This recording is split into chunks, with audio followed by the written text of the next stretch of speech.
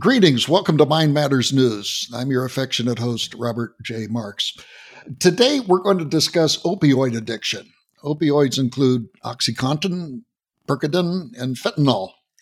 All are highly addictive, and all have been responsible for numerous deaths. They also have useful medical applications. So opioids like fentanyl are not themselves good or bad. It's like most everything, it's how it's used. Before we speak to our guest, here's a little bit of background about the brain chemistry of addiction from the perspective of neuroscience. In the 1960s, neurosurgeon Benjamin Libet noticed there was a signal in the brain that occurred before you knew you were going to do something. In other words, if you had a sudden impulse to call your mom, there would be a signal in your brain prior to your impulse to call your mother that would say, call your mother. And then it would tell you that you were supposed to call your mother. On the surface, it looks like you don't have free will. Your brain generates signals about what you were to do before you knew you wanted to do it. But Libet noticed that humans do have the ability to say no to these impulses. We don't have to do what the brain signals tell us to do. Libet called this free won't, not free will, but free won't, saying no to these impulses that came from the brain. There is some controversy about Libet's experiment, but one thing is certain. Anyone who is recovering from an addiction practices free won't. I remember when I was quitting smoking, my wife Monica kept telling me we were not going to have any kids as long as I smoked, and I wanted to have kids. So as I was quitting smoking, my brain kept telling me, smoke a cigarette. Go ahead, Bob. You really want a cigarette. And I had to exercise a lot of free won't in quitting my addiction to tobacco. After a bunch of attempts, I finally quit. And when you quit an addiction, your brain rewires itself away from the addiction. But that path is always there, ready to be rebuilt. Recovering alcoholics are told they must not even take a sip of booze if they want to stay on the wagon.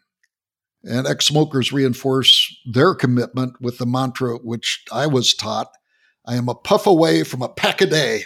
So I wasn't even to touch a cigarette. I am a puff away from a pack a day. Now, opioids are highly addictive. OxyContin is a opioid. Percodan is an opioid.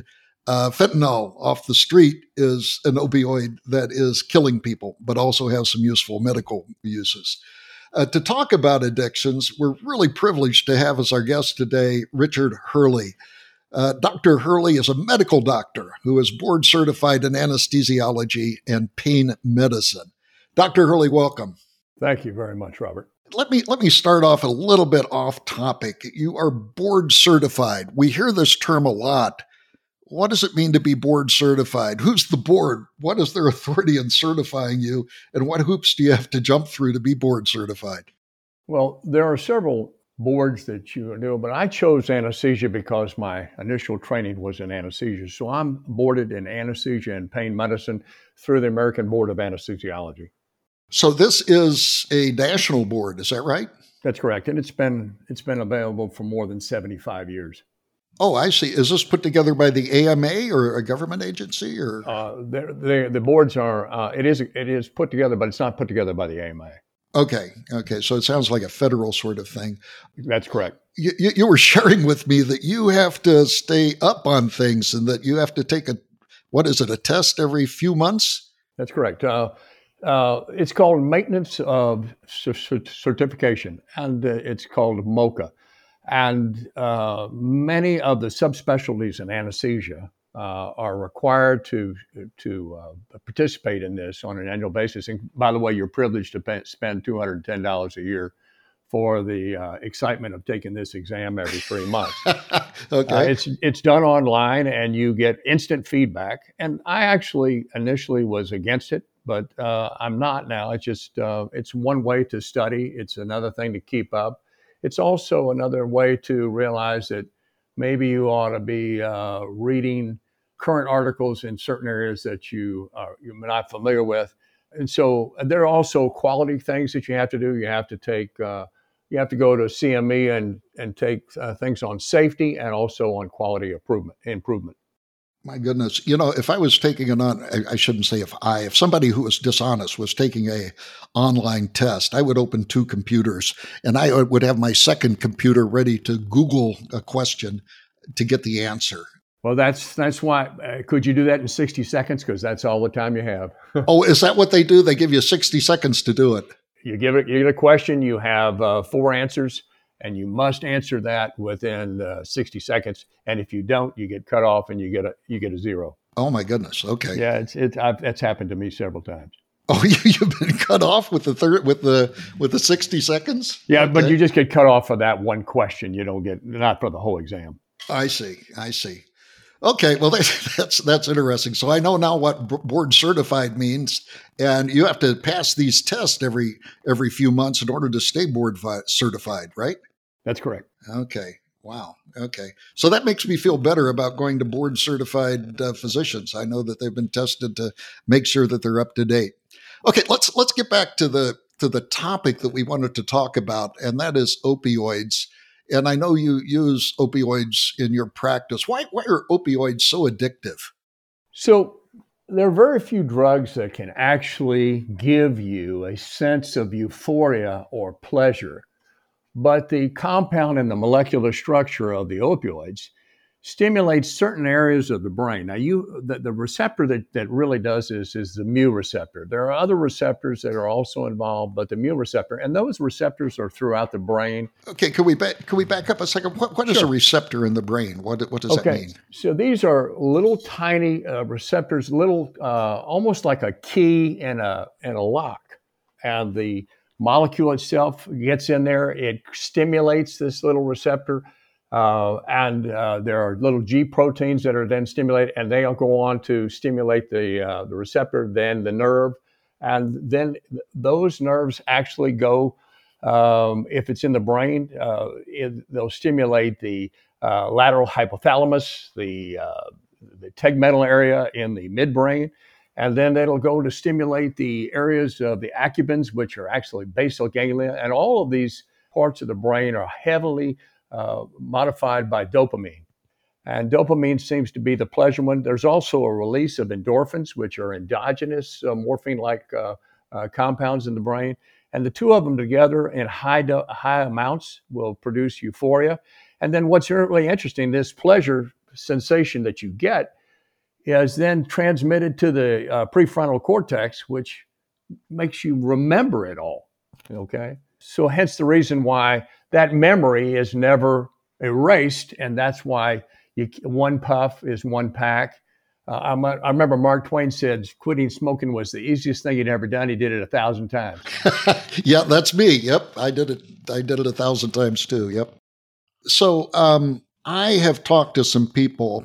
In fact, a very, very close friend who was addicted to fentanyl. And it started with medical procedures. And I guess the fentanyl comes in little lollipops and stuff like that. And he confided in me that he never took the opioids to get that high, that he just took the opioids so he could feel normal. So this feeling of euphoria comes maybe the first few times when you take this, and then all of a sudden your body craves it. And just to feel normal, he had to take his fentanyl. That is very true. And we see that also in prescription drugs, where I just don't feel normal unless I take it. But in prescription medications, especially short acting, what they do is they go through a sense of withdrawal every 4 to 6 hours as the drug wears off. Oh, gosh. Okay. Yeah, I also have been, I'm familiar with the Johnny Depp trial. And he says that he went through a detox sort of situation, and it was the most miserable thing he had ever experienced in his life. My friend has done this also, and he's had kidney stones, which really hurt. He says, yeah, it was worse than kidney stones is going through the detoxing and getting that addiction out of his body. We hear about the street drug fentanyl, which is an opioid, killing so many people. What's happening here? It's interesting. It's a synthetic. It has the molecular formula of fentanyl is very similar to heroin. It's a unique analgesic, and that is it's extremely powerful. Given IV, it is 100 times stronger than morphine. and 50 times stronger than heroin. The problem with the drug is you get an intense high, no question about it, euphoric state. That euphoria, though, like you mentioned, as you continue to use it, is not the same. But the therapeutic window of this drug is critical. In other words, if I give you an overdose of heroin or morphine, we've got about an hour to give you naloxone or Narcan to reverse that. It's an antidote. And then all of a sudden you'll start breathing again. With fentanyl, you can stop. If you don't get to the patient with IV fentanyl within minutes, they'll be dead. Oh, my goodness. Yeah. I was reading about the street fentanyl that's available in the Authority for All Facts, People magazine. This was from the April 18th, 2022 edition. They had a paper in there. They had the faces of fentanyl, and they had pictures, like 100 pictures of different people that have been killed through fentanyl. And I guess it's a big problem in the U.S. They said drug overdose deaths were up by nearly 30% last year. Right. And in Milwaukee County, they say there has been a 234% increase in drug-related deaths in the past 10 years. And it's cheap to make, and up to, like you mentioned, was 100 times stronger than morphine. The DEA has absconded 9.6 million of these pills in 2021. Wow. And 73% of the drug-related deaths in the United States, 73% are due to fentanyl.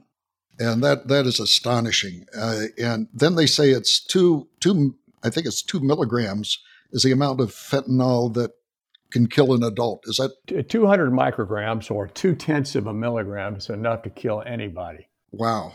That's a very small amount. Now, you understand, when I was first using the fentanyl was when I was an anesthesiologist. So yeah, you use fentanyl in your practice, right? If you could see how much fentanyl I would give a patient who had open heart surgery, it would scare you to death. But as long as I take over their pulmonary aspects, in other words, as long as I intubate the patient, put them on a ventilator, keep their carbon dioxide levels 40 or less, I can give you, I used to give 6 to 12 ampules. And each ampule has 250 micrograms.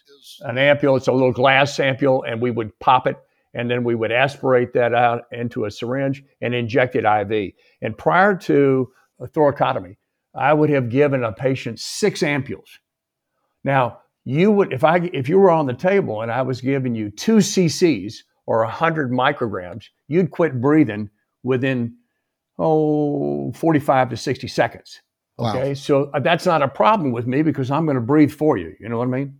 Oh, you have instrumentation there. Right. In other words, I'll put an endotracheal tube in there. I'll hook you up to a ventilator. I'll set the ventilator dose based on your tidal volumes and how often you breathe. I'll make sure your oxygen levels and CO2 levels are normal. And then we do the operation, and you have no pain at all. In other words, they crack your chest, and your heart rate and blood pressure doesn't change a bit. Wow.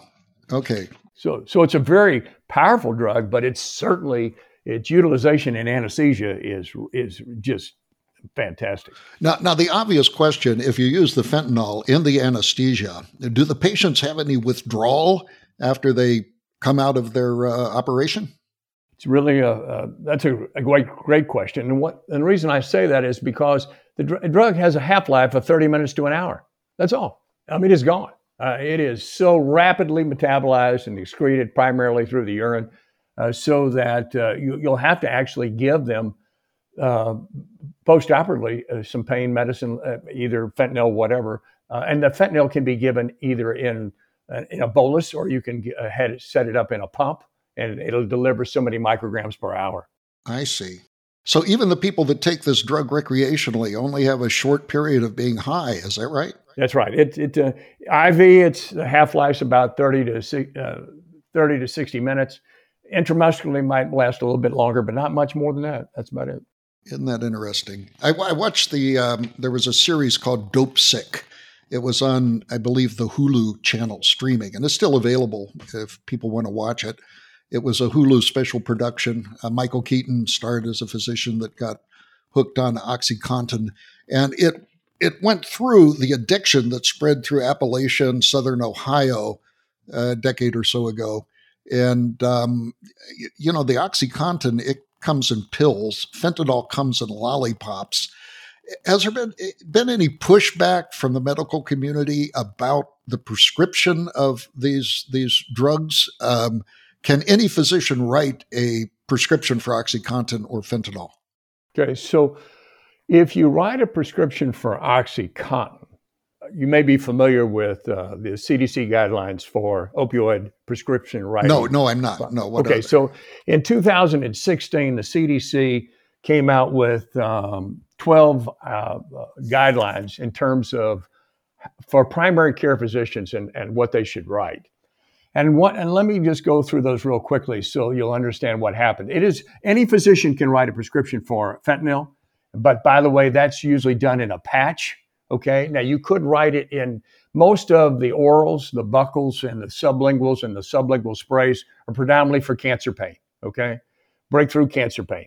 But anybody can write that as long as they have a license to practice, like in Texas, and also have a license through the DEA. But those are those for people who are terminally ill and you're just trying to make them comfortable until death comes? The only patients that I use, the suckers, the sublinguals, are for patients primarily who have head and neck cancer, and they're highly, they're not opioid naive at all, okay? And the only way you could control their pain was, for me and this particular patient, was the orals.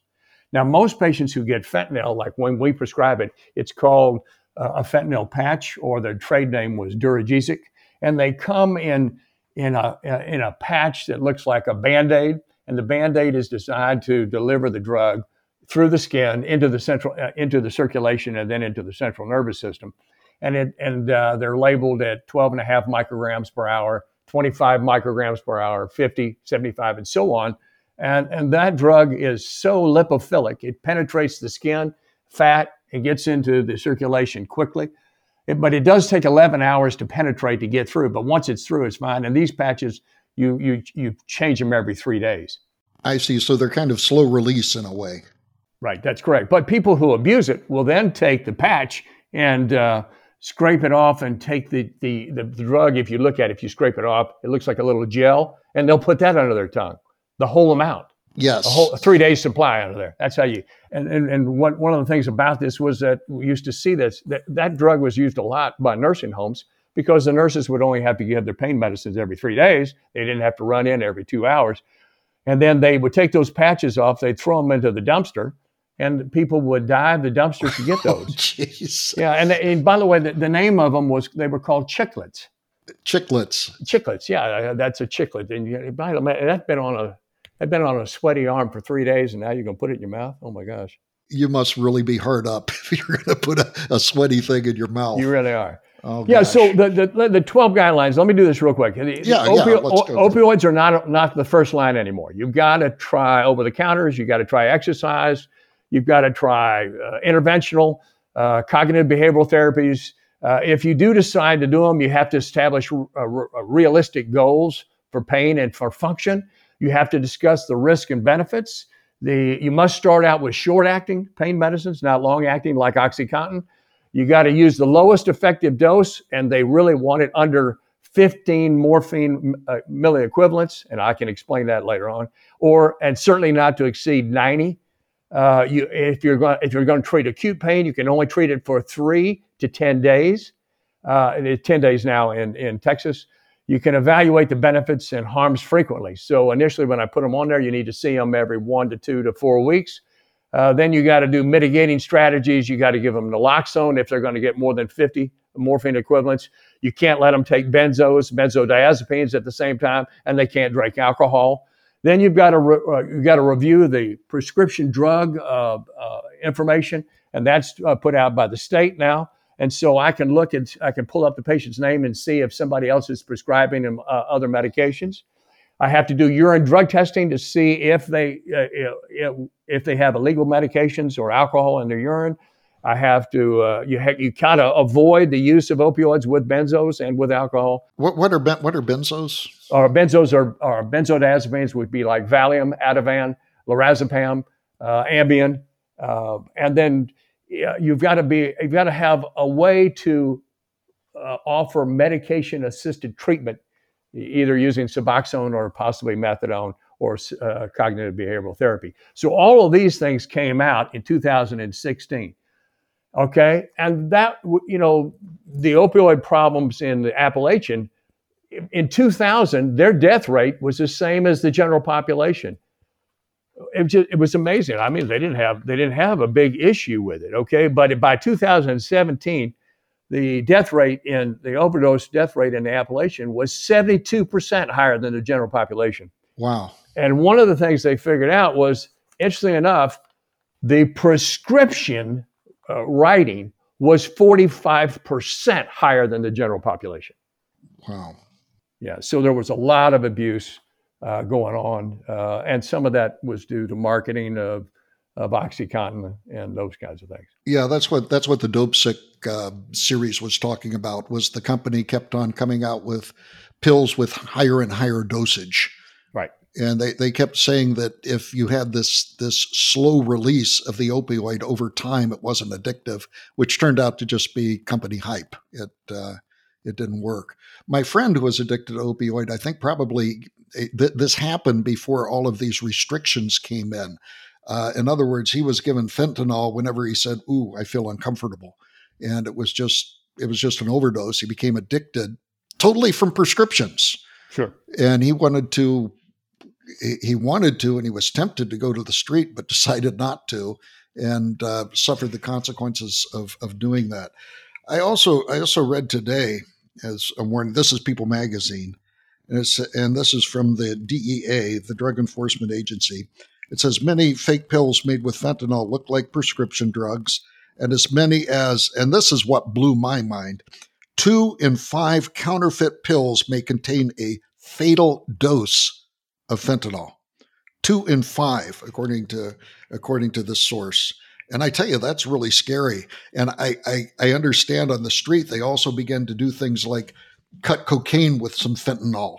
And so even though you don't buy this fentanyl and you buy some sort of other drugs, there's a good chance that it's cut with fentanyl in order to give it a bigger hit. So this is really serious.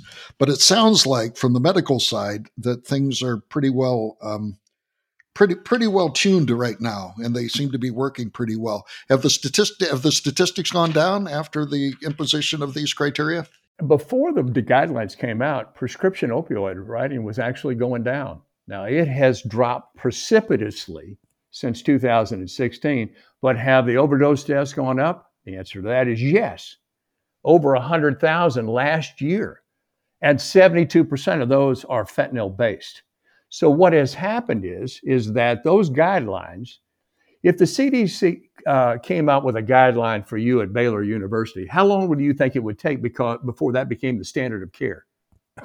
So that's exactly, and so not only did it become the standard of care among physicians, it also led to legislation about the states that they started to adopt.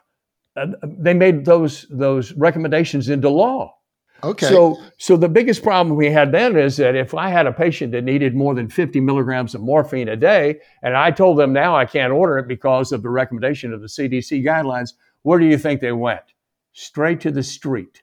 Did they? So now, yeah. So have you had incidents of that? Where you absolutely. Incidents, and you see them, you read them in the obituary. Okay. Oh gosh, that's terrible. That's actually what has actually happened is that when we started cutting them back and they couldn't get the medication and fentanyl was so easy to get, that was it. And we're really something. If your thoughts of addiction and substance abuse disorder are so strong, I can't believe this, but actually the addict will actually go try to get the drug that killed the most people. Now that thinking is just bizarre. Yeah. In other words, I like what I've got, but if that dose killed that person, I bet you if I took just a little bit less than that, that would be the best high I'd ever have. Oh my gosh. Isn't that something? Oh my gosh. I tell you, addiction and the wiring of the brain to these dopamine hits is really dangerous. You mentioned that, I was going to ask if you had any advice for the addicted. You mentioned kind of exercise, which I think is interesting. What happens when you exercise? How does that help you? Physical therapy is what I always tell my patients. If you actually do something function-wise, walk a block, walk a flight of stairs, walk a mile, achieving a physical goal is actually pain relieving. And you may have noticed that yourself, okay? I couldn't do 10 push-ups and now I can do 11. In other words, if you set physical goals to patients and they actually do them, it actually is pain relieving. If you set a goal like, I'm going to lose 10 pounds in the next 3 months, setting goals and actually accomplish them actually creates, again, the same kind of pleasure sensation. Now, granted, it's not as powerful as the opioids, but those things are definitely helpful. That's interesting. I have a friend. In fact, I'll even mention his name. He's Winston Ewart. He was one of my students who started to pack on some pounds, and I saw him, I don't know, a year later, and he was skinny. And I said, "What happened?" He says, "I found out that if I charted my weight every day and the weight went down, I have this sense of pleasure." I don't know if he got a dopamine hit, whatever, but I think that nerds like Winston and me are really interested in graphs and things like that. So he put down a little point and he said, "That made me feel so good. I wanted to feel that good the next day." So that was another example of what happened. You also mentioned cognitive therapy. Right, cognitive behavioral therapy. Okay. Does this include like groups like AA and that are similar to AA? Certainly. You could certainly say that's a part of the group. But basically, what they try to do is they try to change your thought processes in terms of a situation. Okay, so you may have a situation, but is that situation causing your emotional change, or is it the interpretation of that is okay? So they help you to deal with your thought processes as you deal with whatever it is that the issue is, whether it's addiction or whatever, okay? It changes the thoughts and feelings. I mean, I have patients that come into my office and I ask them, "Well, tell me about your pain." And they'll say, "Well, my back pain, I feel like somebody is cutting me in two with a knife." Oh. Okay. So we call that, obviously, they may have had back surgery, but they weren't cut in two. If they were awake, how would they know that? In other words, many patients make it dramatic or catastrophize their pain beyond, "Doctor, you don't understand what I'm going through." And yet 65% of all patients who are over 65 have at least 3 to 4 weeks of crippling back pain every year. Okay. Wait, say that again. What percent? 65% of all Americans after the age of 65 will have at least 3 weeks of significant lower back pain. A year, every year. Yeah. Wow. Interesting. Yeah. Okay. Yeah, those numbers are well done. So what they try to do is to help them to if a situation occurs and that's actually, you think this is what's causing it, we're going to interpret that differently. We're going to develop constructive techniques. And one of the things that they do is get you to write it down like this guy did. Okay. So that you can modify your dysfunctional thinking. And you can modify these automatic thoughts like Libet was getting into, that you mentioned at the beginning of the talk. The free won't, yes. Right. Yeah, I remember I used to be afraid of needles. I would hate to go in and give blood because I was just afraid of needles. My son is really afraid of needles, and I've talked a lot to these, what do they call them, phlebotomists? Is that the person that takes the blood? I've talked to them, and I ask who is most afraid of the needles going into the arm, and 2 of about the 5 phlebotomists that I've talked to said it's these big burly guys with tattoos trying to announce to the world they're big tough guys, which I thought was a very interesting observation. Anyway, I used to be afraid of needles, and then one day, and I think this touches on what you were talking about. One day I decided, look, it doesn't hurt that much. I'm more afraid of the needles than I am the pain. So I started to actually look at my arm when the needle went in, and it wasn't that bad. It was just this change in perspective that took away that fear. And I think that's what you're talking about with these with this cognitive intervention that you're talking about. And I explain this to my patients in this way. If I came into the room, didn't introduce myself to you, and I slapped you in your face, your response might be one of horror and you might leave, or you might slap me back.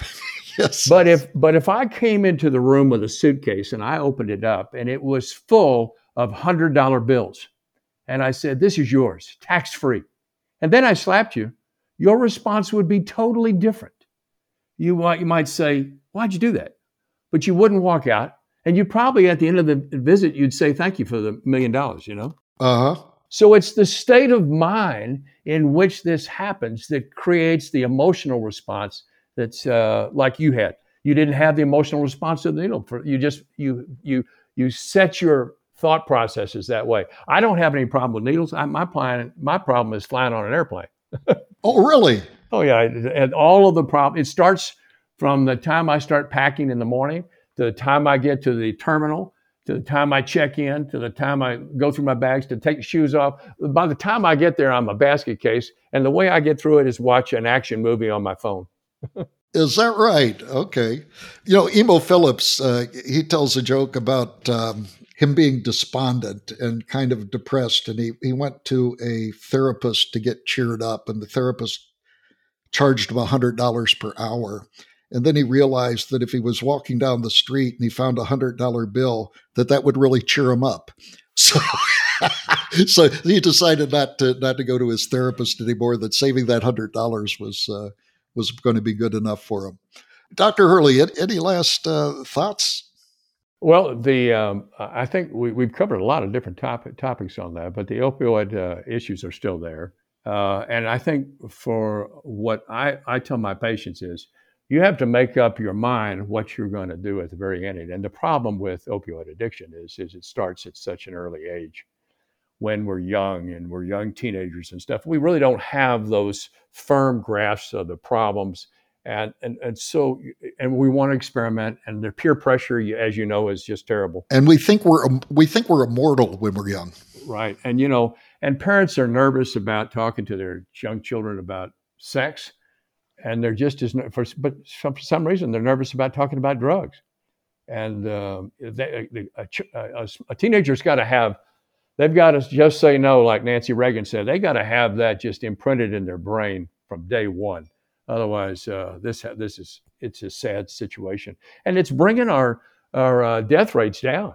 We used to have we used to live to be 82 years old. It's dropping every year because of opioid deaths, Really? And that's the prime reason that the death age is lowering? Yeah, if you're supposed to live to be 82 and you overdose at age 15, what do you think that does to the that really screws up the average. Yeah, absolutely. It's massive changes. Yeah. Well, this People magazine said that almost all of the opioid deaths from fentanyl were from young kids.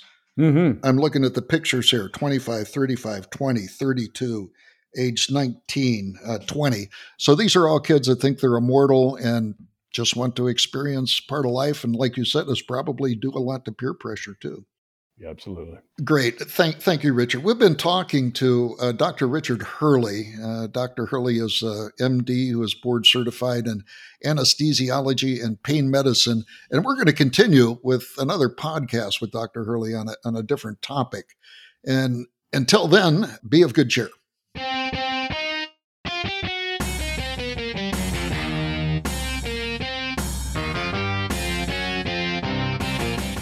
This has been Mind Matters News with your host, Robert J. Marks. Explore more at mindmatters.ai. That's mindmatters.ai. Mind Matters News is directed and edited by Austin Egbert. The opinions expressed on this program are solely those of the speakers. Mind Matters News is produced and copyrighted by the Walter Bradley Center for Natural and Artificial Intelligence at Discovery Institute.